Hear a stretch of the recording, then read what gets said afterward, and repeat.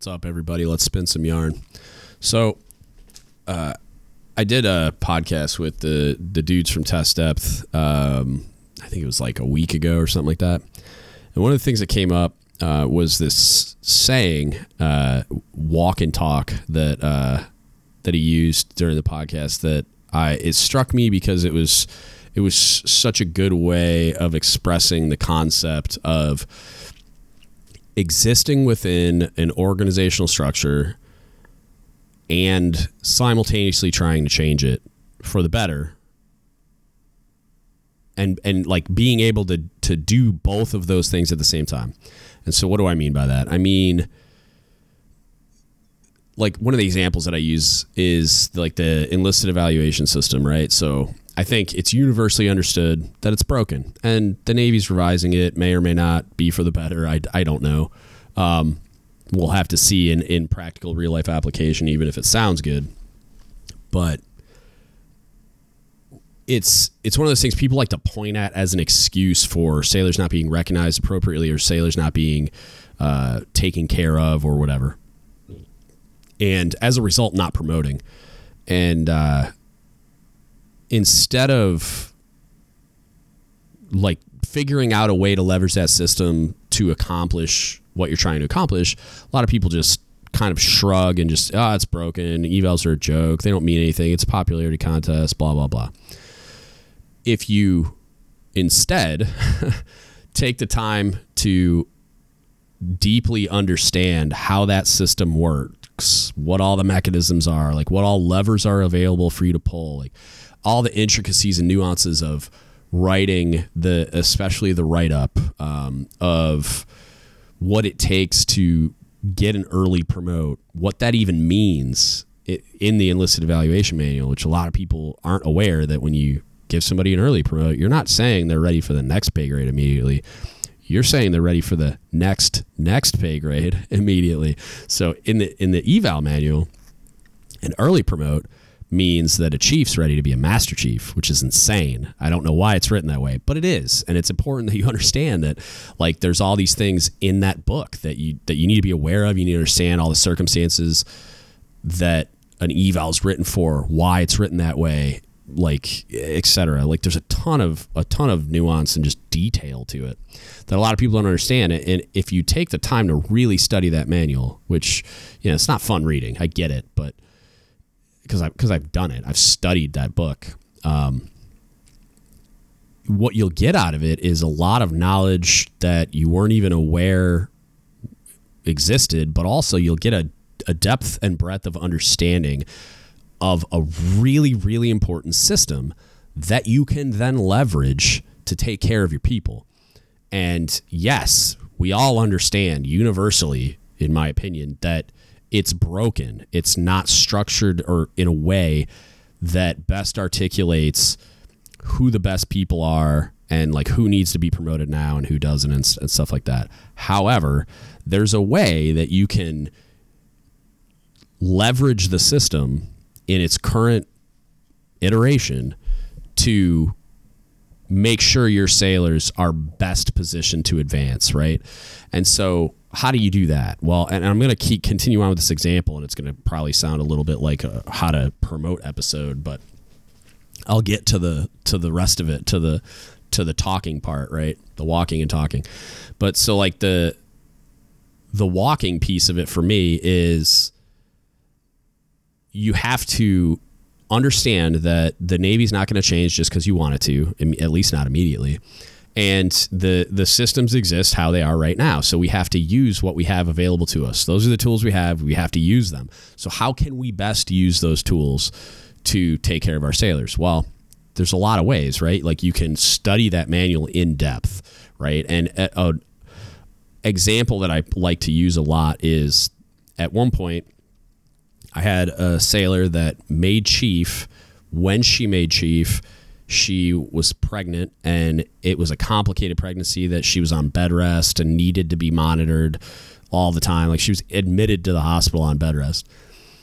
So there was this long period of time, not just from that pregnancy, but also from like the recovery time and maternity leave, that she was not at work, right? A long like almost half of the reporting period. So I was looking at that and I'm like, how do I record this in a way that it doesn't penalize her? Like, she was a great instructor, like a great sailor. And I wanted to make sure that it was understood that, like, the only reason I don't have more documented performance, even though she was attached to the command, is that she was on maternity leave and had a complicated pregnancy. So I had to figure out how to do that. And so I got in the book. A lot of people told me a lot of not accurate information. I got a lot of tribal knowledge that was very inaccurate about how you document those things. And what I ended up coming out with was much like when you first report to a command, even though you're attached, technically you're able to put like leave, TEMDU, whatever on the front, letting everybody know, letting the board member know, the selection board member know that sailor was not attached to the command. The same thing happened to me when I was sick with cancer, where it was like I had 5 months of a reporting period where I wasn't at work. And I went up and talked to a yeoman senior chief and said, hey, I want to make sure my eval reflects this, because it looks like I didn't do that much during this reporting period. And it's not because I was, I'm lazy. It's not because I wasn't working hard. It's because I was a little busy at the time. And so I told him, I'm like, I'm pretty sure based on that prior experience that you can just put leave, TEMDU, whatever. I forget the whole travel, I think, is the other piece of it, where you're documenting on the front of the eval. And I'd have to look up the block, but it's where your primary duty and collateral duties and stuff are. It's like the last thing in there. It says leave, TEMDU, travel, I think, and it's all in caps and like it's abbreviated in some sort of way. But anyway, it's telling the board member that even though when you look at the reporting period for like the evals from this date to this date, that could be much longer, that it lets the board member know that even though that reporting period is 12 months or however long, that for however much time is documented as leave, TEMDU, travel, that you weren't there, like that you weren't attached to the unit, you were somewhere else doing something else. And so that period of performance isn't documented on this eval. So it kind of lets them know, like, okay, yeah, it might be a 12-month eval, but only 6 months of it was actual performance. So it lets them know that if block 43, or in the case of chief eval, like it's like block 40 something, I forget. I really should know that off of my head, but I don't. It lets them know that, hey, it's only a 5-month eval. And that's really important for somebody that's in that position, right? It's really important that that chief is not penalized going forward because it looks like she didn't do much in a 12-month ranked eval because she was hospitalized and then subsequently on maternity leave. And so I took the time to read the book, figured out that I could do that. And then in my case, I had to argue with the subject matter expert and send them excerpts from the enlisted evaluation manual to make sure they understood, hey, no, this needs to be on my eval to make sure that the board knows that I wasn't just lazy this reporting period. I was a little busy with something. And I can't directly put in there like, hey, I had cancer, leave me alone. I had to just document it as that. Like whatever performance was there, they documented, but understand that this eval is missing 5 months of performance because I was on convalescent leave. So understanding that mechanism, like taking the time to study that book and understand how that works, I could make sure that sailor is well taken care of. If I don't take the time to do that and I'm just dismissive of it because the system's broken, well, is it all the system? Like some of that accountability falls on the leadership, like to understand and be able to leverage the system to take care of your peoples, where taking the time to study that book put me in a position to make sure that, broken or not, the only thing I'm going to allow to hold that sailor back, if at all, is that the system is broken. But everybody's working with the same broken system, right? Air quotes broken, right? So like everybody's at the same handicap in that regard, but they don't need to be then set up to fail because I don't put the effort in to make sure their eval is constructed in a way that puts them in the best position to succeed. And you can do that by being very familiar with things like the precepts, the convening order, the enlisted career path. There's all these documents that point you towards what the selection board's looking for, which then dictates to you like, okay, this is how you write a better eval. I can tell you now that I've sat a selection board, I gained a lot of perspective in how I would write evals going forward, which I don't think it'd be wildly different, but there's definitely some tweaks I would make. Understanding how the board works, and for more detail on that, I have the How to Make Chief Kind Of episode, and I deep dive into that process. But like, you need to understand that there are all these mechanisms out there for you to leverage, for you to get all this knowledge and share in the experience by learning from people like me or any other selection board member that has that experience too, to best prepare your sailor to advance by curating that eval in a way that it caters to the selection board. It makes sure everything's documented, everything's visible, it's written in a way where all the things that need to be communicated are communicated, so that as a selection board member, I have everything I could possibly need to make sure that I give all the credit I possibly can to that sailor for doing the things that they did. And that's going to set them up to succeed. That's going to set them up to advance in the best way possible. So when you're looking at a system like that, the eval system, and then subsequently the advancement system in certain ways, the best possible thing you can do, even though we can point at it and be like, it's broken, like the quota-driven advancement system, it's broken, not the right people don't advance. I know a guy that's just bad at taking exams, but he's the best mechanic I've ever seen. Okay, well, that's meritorious advancement. The Navy's trying to correct that as well, because the best positioned person to decide who should advance is the person directly monitoring their performance. So commanding officer via recommendations. So there's things like that being put into place, but also if you teach your sailors that the best way that they can affect their own advancement is by studying for the exam, because there's 80 points on the table, which is more than anything else on your eval, or on your profile sheet. Like, your eval is a huge part of it too, but it seems like people inordinately put focus on their eval, like, I didn't get an EP, so I didn't advance. Like, you cut a 60 on the exam. I'm not saying that's bad, but you left 20 points on the table and you only missed it by 11. So why didn't you advance? Because you didn't do good enough on the exam. Like, you had control over that. So if you prepare in the right way, and 80 points isn't a perfect exam score, it's a better than everyone else exam score when graded on a curve. Like, you don't have to get every question right to get all those points. You just have to do better than everyone else. So think about what that could mean. Like, that could mean you got a 75 on the test and everybody else got a 74 below. So I know this because I've gotten an 80 on 2 advancement exams in my career. I did it on the second class and the first class exam. And all I did was study really hard. And I definitely didn't get all the answers right? I should post that on Instagram. I'm going to see if I can find one of my profile sheets, and I'll put it on social media so that you guys can see like that it's real and that's possible. And you can also see how many questions I got wrong and still got all those points. But the point is, see what I did there? A little pun, but accidentally. The point is, you need to understand how the system works in order to leverage it correctly. Because I could also tell you stories about how I reviewed a sailor's profile sheet and an ESO didn't do their job correctly, and there were points missing because they didn't compute all the eval promotion ratings, and I got a sailor promoted. Or the one you most commonly hear of is they were missing award points because it wasn't all on the profile sheet, and the sailor themselves weren't informed enough on the process to recognize it when they reviewed their profile sheet. They just sign where they're told to sign and move on with life. So being as educated as you can and as informed as you can on these processes puts you in a position to leverage whatever this mechanism is, however ineffective you think it is, however broken you think it is, however stupid you think it is, puts you in the best possible position to leverage that system to take care of your sailors. So what's the talk part?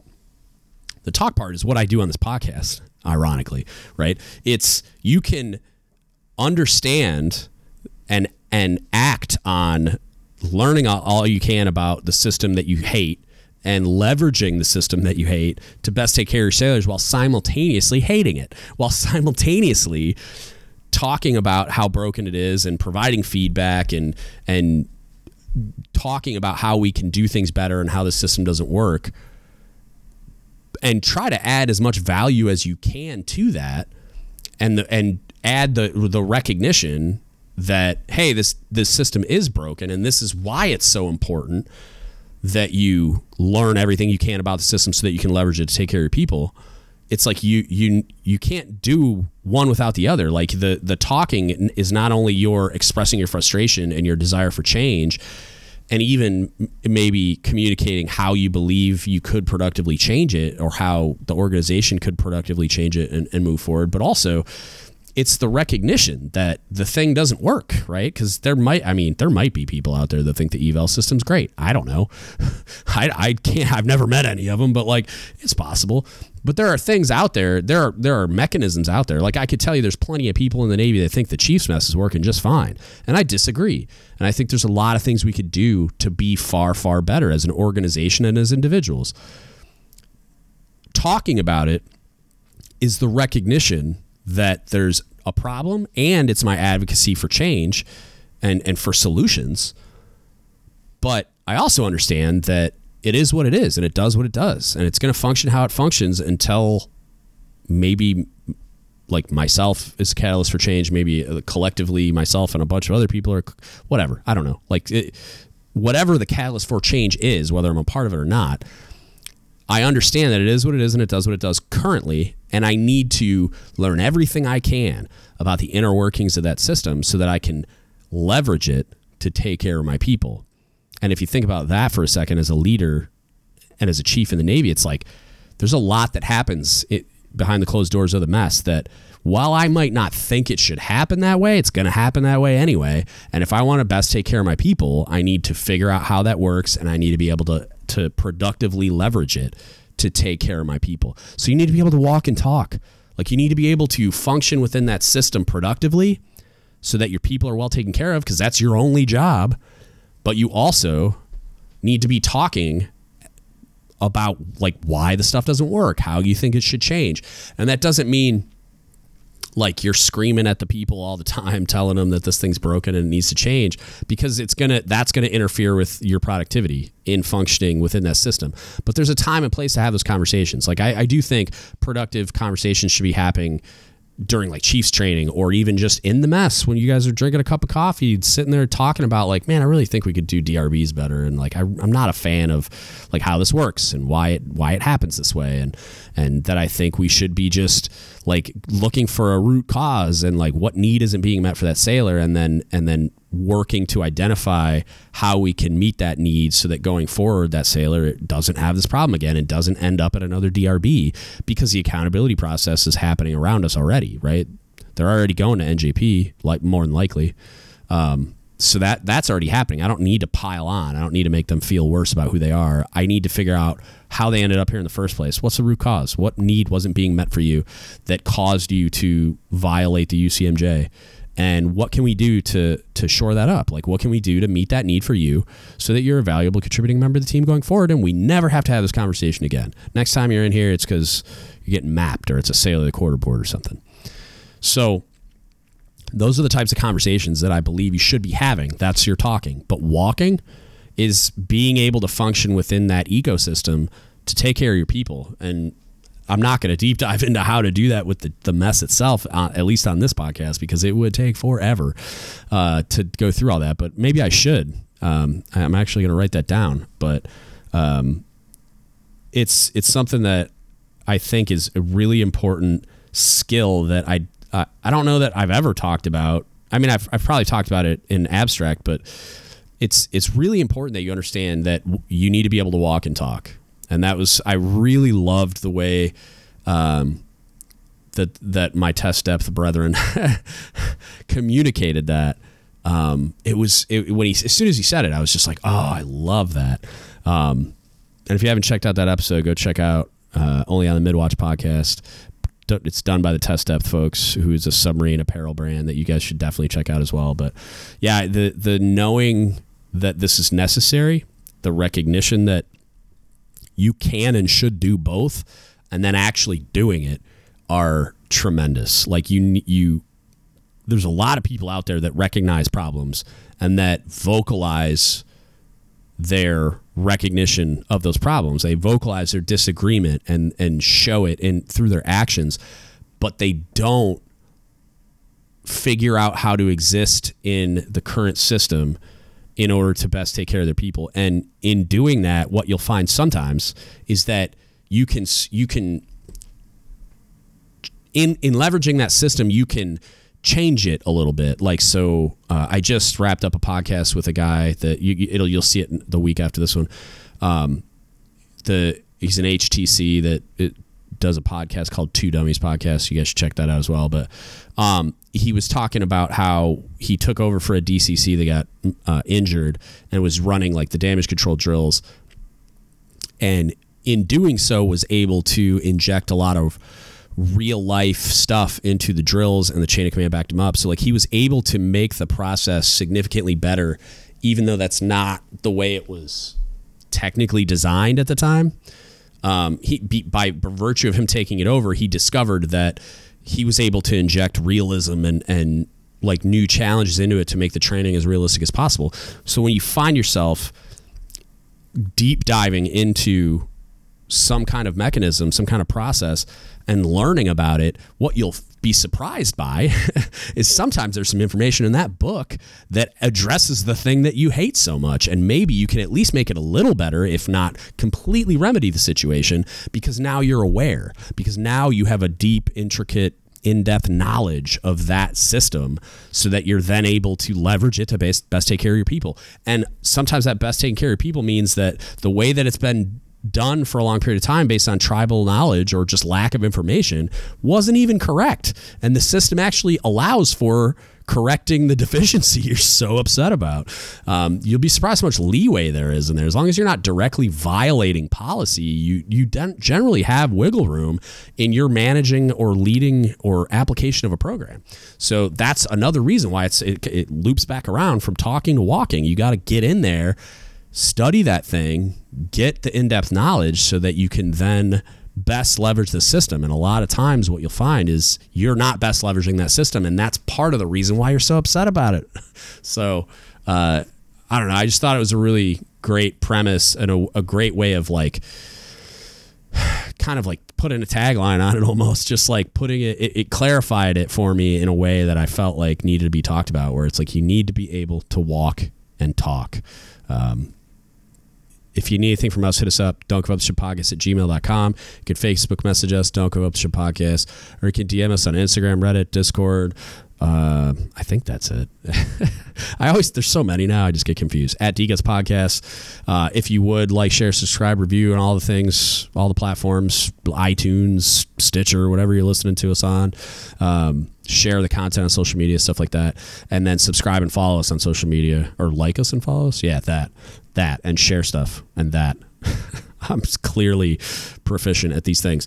And then if you aren't already aware, Don't Give Up the Ship Apparel. We launched an apparel brand. It's kind of we're creating our own sponsorship / future business for when I retire / I just thought it'd be cool. So go check that out, dgutsapparel.com. Pick up some heritage and pride gear you'll actually wear in public. Follow us on social media for that, at DGuts Apparel or Don't Give Up the Ship Apparel on Facebook. But yeah, I mean, if you could support us in that way, it would be gigantic. And also like, share, subscribe, like just help us get that out there too. Like share it on social media, tag your friends, take pictures wearing it, and tag us. We'd love to see anyone out there wearing the gear and just like letting us know what you think about it. And then if you have any ideas for something you want to see, especially for your warfare community or rate or whatever, I want to do something for everyone eventually. So communicate that to us as well. And that's it. That's what I got for you today. Thank you so much for listening, and don't give up the ship.